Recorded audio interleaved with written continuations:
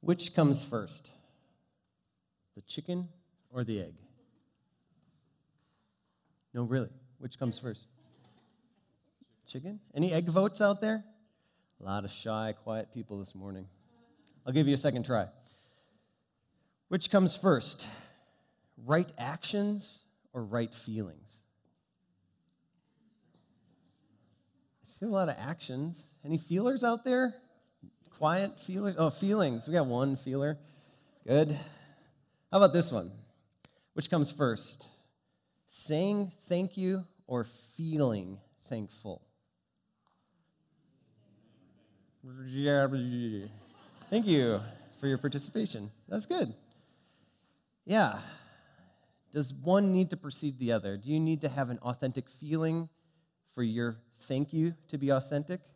Or can you say thank you even when you don't feel thankful? Well, this month of November, we are doing this series, Being Grateful When You're Not Feeling Grateful. And my hope is that each season of the year, we have these markers, like this time of year, we're looking at thankfulness, and Advent comes, and Easter comes. We have these seasons of the year that bring us back to center on some things. And so this month, I hope that we can foster thankfulness in our lives and be guided back into gratitude.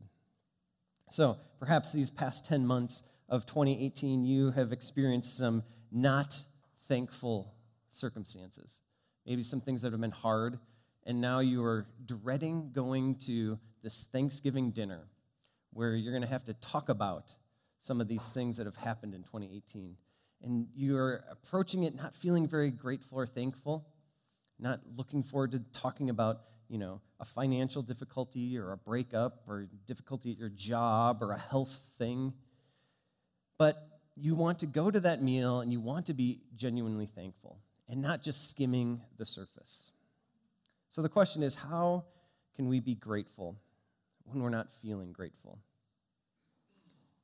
My hope is that over these next few weeks that we can foster gratefulness in our lives and that the grace of God would meet us in that to create that depth of gratitude.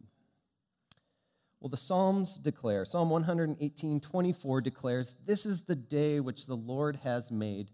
We will rejoice and be glad in it."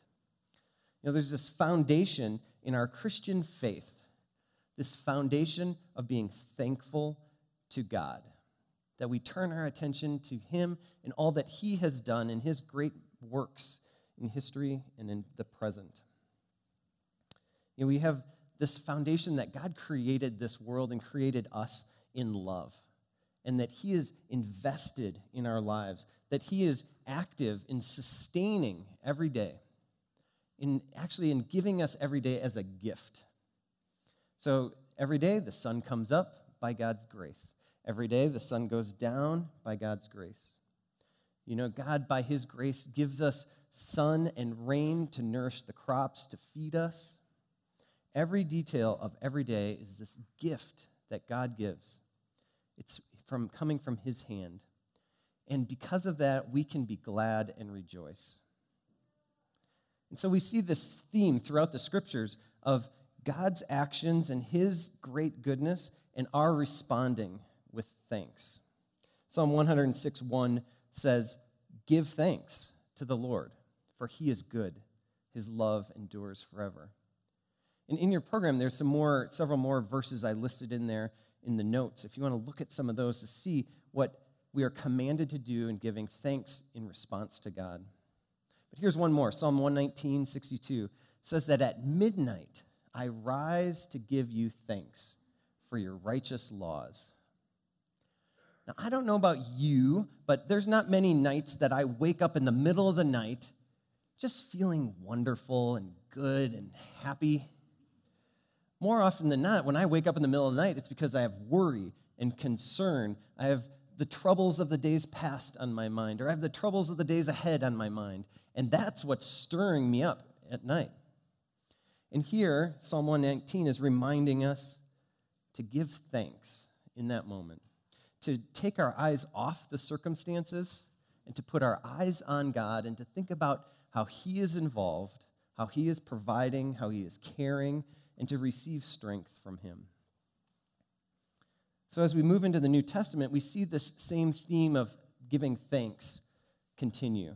And in fact, there's this language of command, give thanks. And Paul says it many times in the New Testament, in his letters he writes to these churches that he started.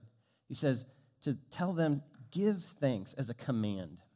So in Philippians, the letter to the Philippian church, Paul writes, do not be anxious about anything, but in every situation, by prayer and petition, with thanksgiving, present your requests to God. So here's your circumstance. With thanksgiving, come to God. Then later in another letter to the Thessalonian church, Paul writes this with much more forceful command language. He says, rejoice always, pray continually, give thanks in all circumstances, for this is God's will for you in Christ Jesus. That's pretty strong language. This is God's will for you, to give thanks. This is language of command. But this isn't command like a command to go off and do something, and then once you're done with that, then come back to me.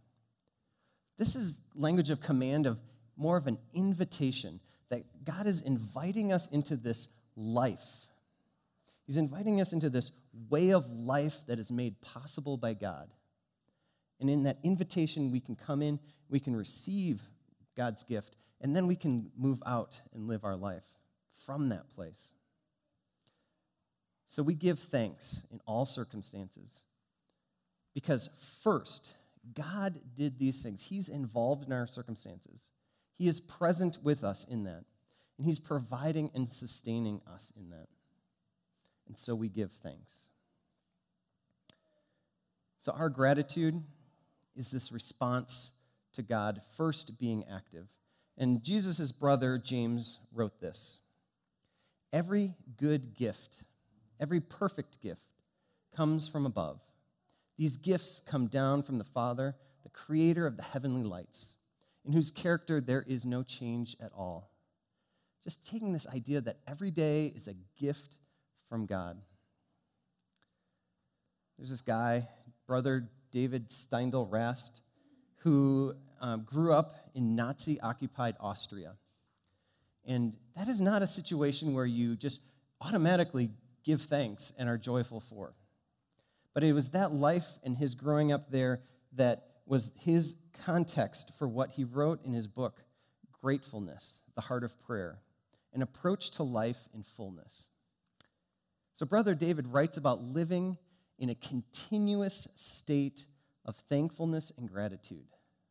Think about that, living in a continuous state of thankfulness and gratitude, because all of life is a gift.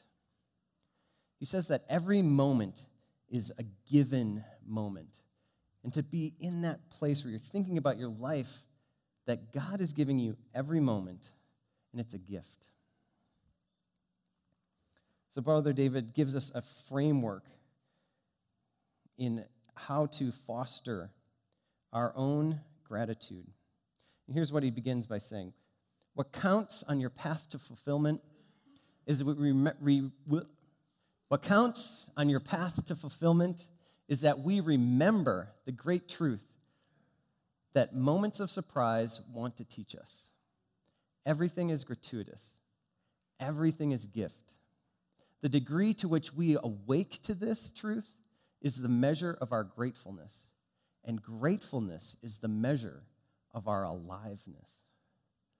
Man, if we just take a second now, or if you want to write that down and think about it later, but to self-assess in your own life, how much do you see everything as a gift? To see everything as a gift. And in your own life, as you think about this, gratefulness is the measure of our own aliveness. How grateful are you? How alive are you?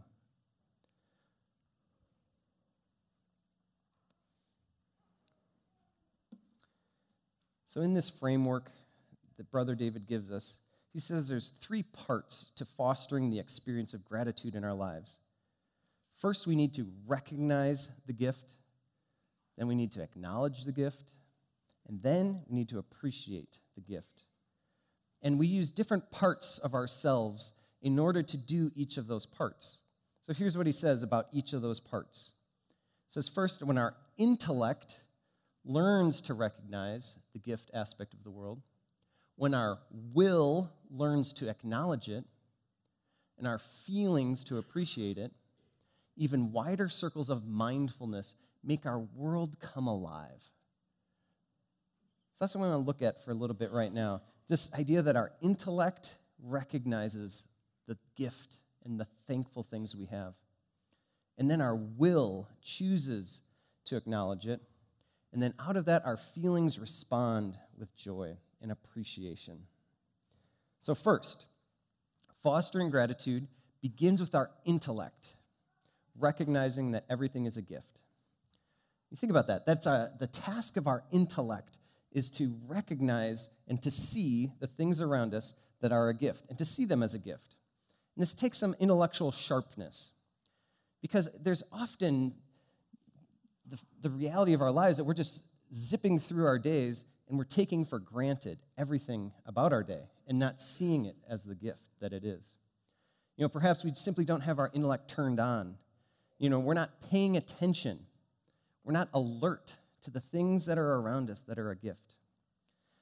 Maybe we're just going through life on cruise control. Things are blowing by and we're not even paying attention. Or it's just the days of all the details that are coming at us, that it's just so much that we can't even begin to notice. So we need to pause, to take time to use our intellect to see the gift. But there's another extreme end of our intellect that it might be turned on too much. It's like hyper intellect, where we need proof for everything.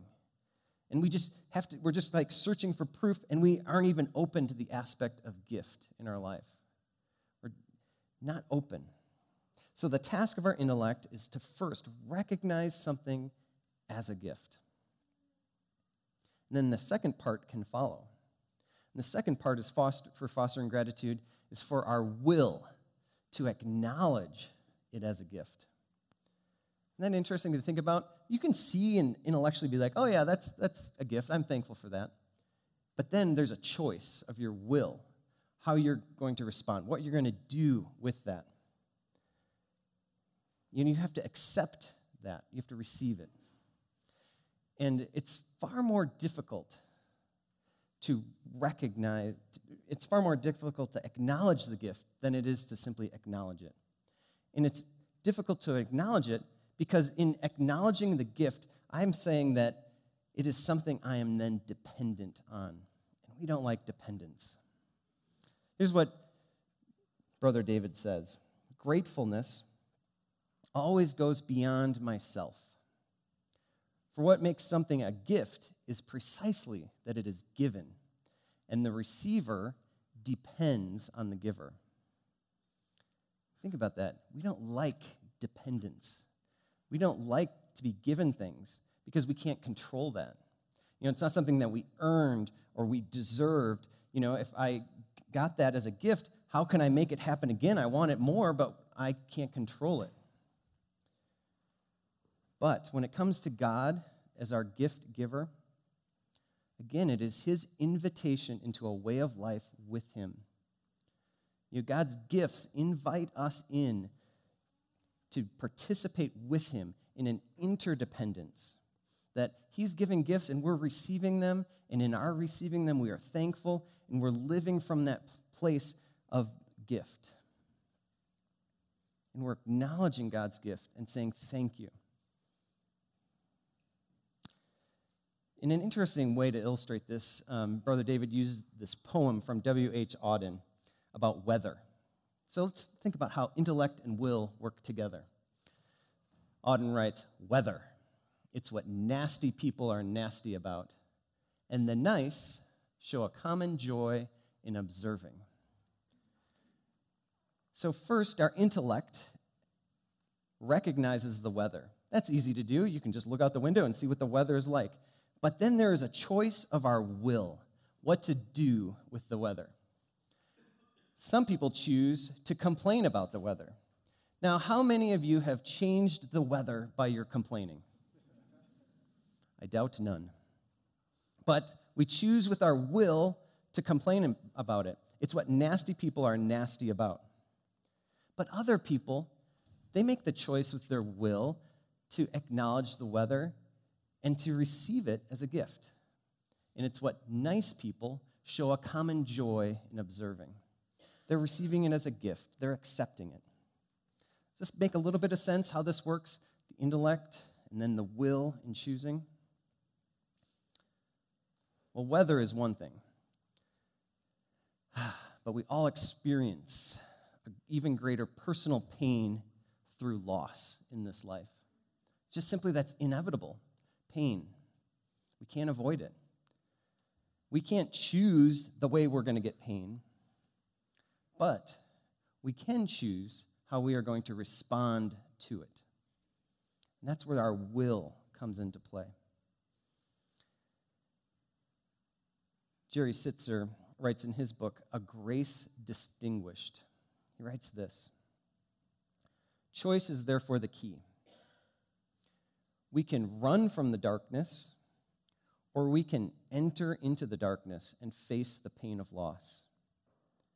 We can indulge ourselves in self-pity, or we can empathize with others and embrace their pains as our own. We can run away from sorrow and drown it in addictions, or we can learn to live with sorrow. We can nurse wounds of having been cheated in life, or we can be grateful and joyful, even though there seems to be little reason for it. We can return evil for evil, or we can overcome evil with good. It is the power to choose that adds dignity to our humanity and gives us the ability to transcend our circumstances, thus releasing us from living as mere victims. So we use our will to choose to acknowledge everything is a gift. And then third part of fostering gratitude is for our feelings to appreciate that everything is gift. And appreciation is the response from our feelings. And certainly there will be times when your circumstance is good and immediately joy bubbles up and it just feels good and you have joy from that circumstance. And that's good. We celebrate those times. But there will be other times when the circumstance is not good. And that is where joy can transcend the circumstance. To feel joy when the circumstances are not good. Because this is where our choice and our will come in, like practicing and developing it in our life. You know, this is not just some feeling you can drum up or make happen for yourself, but instead it comes through the process of intellectually recognizing, making a choice of our will to acknowledge, and then for that to bubble up in authentic joy. And isn't it these stories of life that are the most compelling? You know, the people in whom they have developed gratitude in whatever circumstances they are in, that their stories are the most compelling. In reading about some of these things, there's several Holocaust survivors who came up in their stories, like Corrie ten Boom and Viktor Frankl. Examples of people who were in very horrible situations, but they didn't let the circumstances move them to bitterness, but instead they used their will to choose to move toward God and to be thankful. And it's not easy. Maybe you remember Corrie ten Boom's example that Susie shared a few weeks ago from her book, The Hiding Place, of being thankful for the fleas. And isn't it a great example of just acknowledging with your intellect, there are fleas here? And then the choice of her will, and in the story, the importance of her sister helping her with that choice. But at first, the one choice could be, oh, there are fleas here. Let me just add that to the list of horrible things going on in my life and just add to my reasons to be bitter. It's one choice she could have made, and maybe she was there a little bit, but her sister helped her move over to the place of thankfulness, where she began to see the fleas and their presence kept the guards out of their compound. So as a result, they enjoyed some freedoms because the guards weren't coming in there. They enjoyed some protection from their bodies because the guards were not coming into their living quarters. And so she then, in her will, saw, I am grateful for the fleas because of what they are giving me in other ways. It's crazy to be thankful for the fleas. But in every circumstance, give thanks. Well, I'd like to invite you in these next 18 days leading up to Thanksgiving to foster gratitude in your life. 18 days, and here's the challenge. Over these next 18 days, to write down 1,000 things you are thankful for. So many. But if you do the math, it's only 55 and a half things every day for 18 days, and you'll have a list of 1,000. Amen. Good math. And if you start today, you can even cut that a little less. I know this is a lot, but it's you making the choice. So I don't know how you want to write this down, but I have some paper in the back and the front. If you want to take a big piece of paper or a little piece of paper, right across the top, I am thankful for, and then just start writing down things that you're thankful for. And my hope is that by doing this, by this practice of writing down what we're thankful for, that first we'll engage our intellect to look around and observe all the things that we can be thankful for. All the things that we can say are a gift. And then take the next step, not of just stopping there with your intellect and just the rote task of writing things down, but next, to do the thing with your will, where you say to God, thank you. God, thank you for fill in the blank. And you're making the choice to be thankful for it. And there's going to be some things that are easy to be thankful for. And there's going to be some things that are harder. But in that harder thing, that's the place where God can help you develop joy to come out of that thing. Well, here are a few categories to maybe help you get started. First, you can write down things you're thankful for about God. So in your program, in those scriptures, you can just grab some from those, or we're going to sing a song in a moment, which will give you 3 automatically. God, I am thankful for your goodness, your presence, your goodness. Did I say that already? You can't repeat to make 1,000. 1,000 unique things. Then you can write down people that you are thankful for.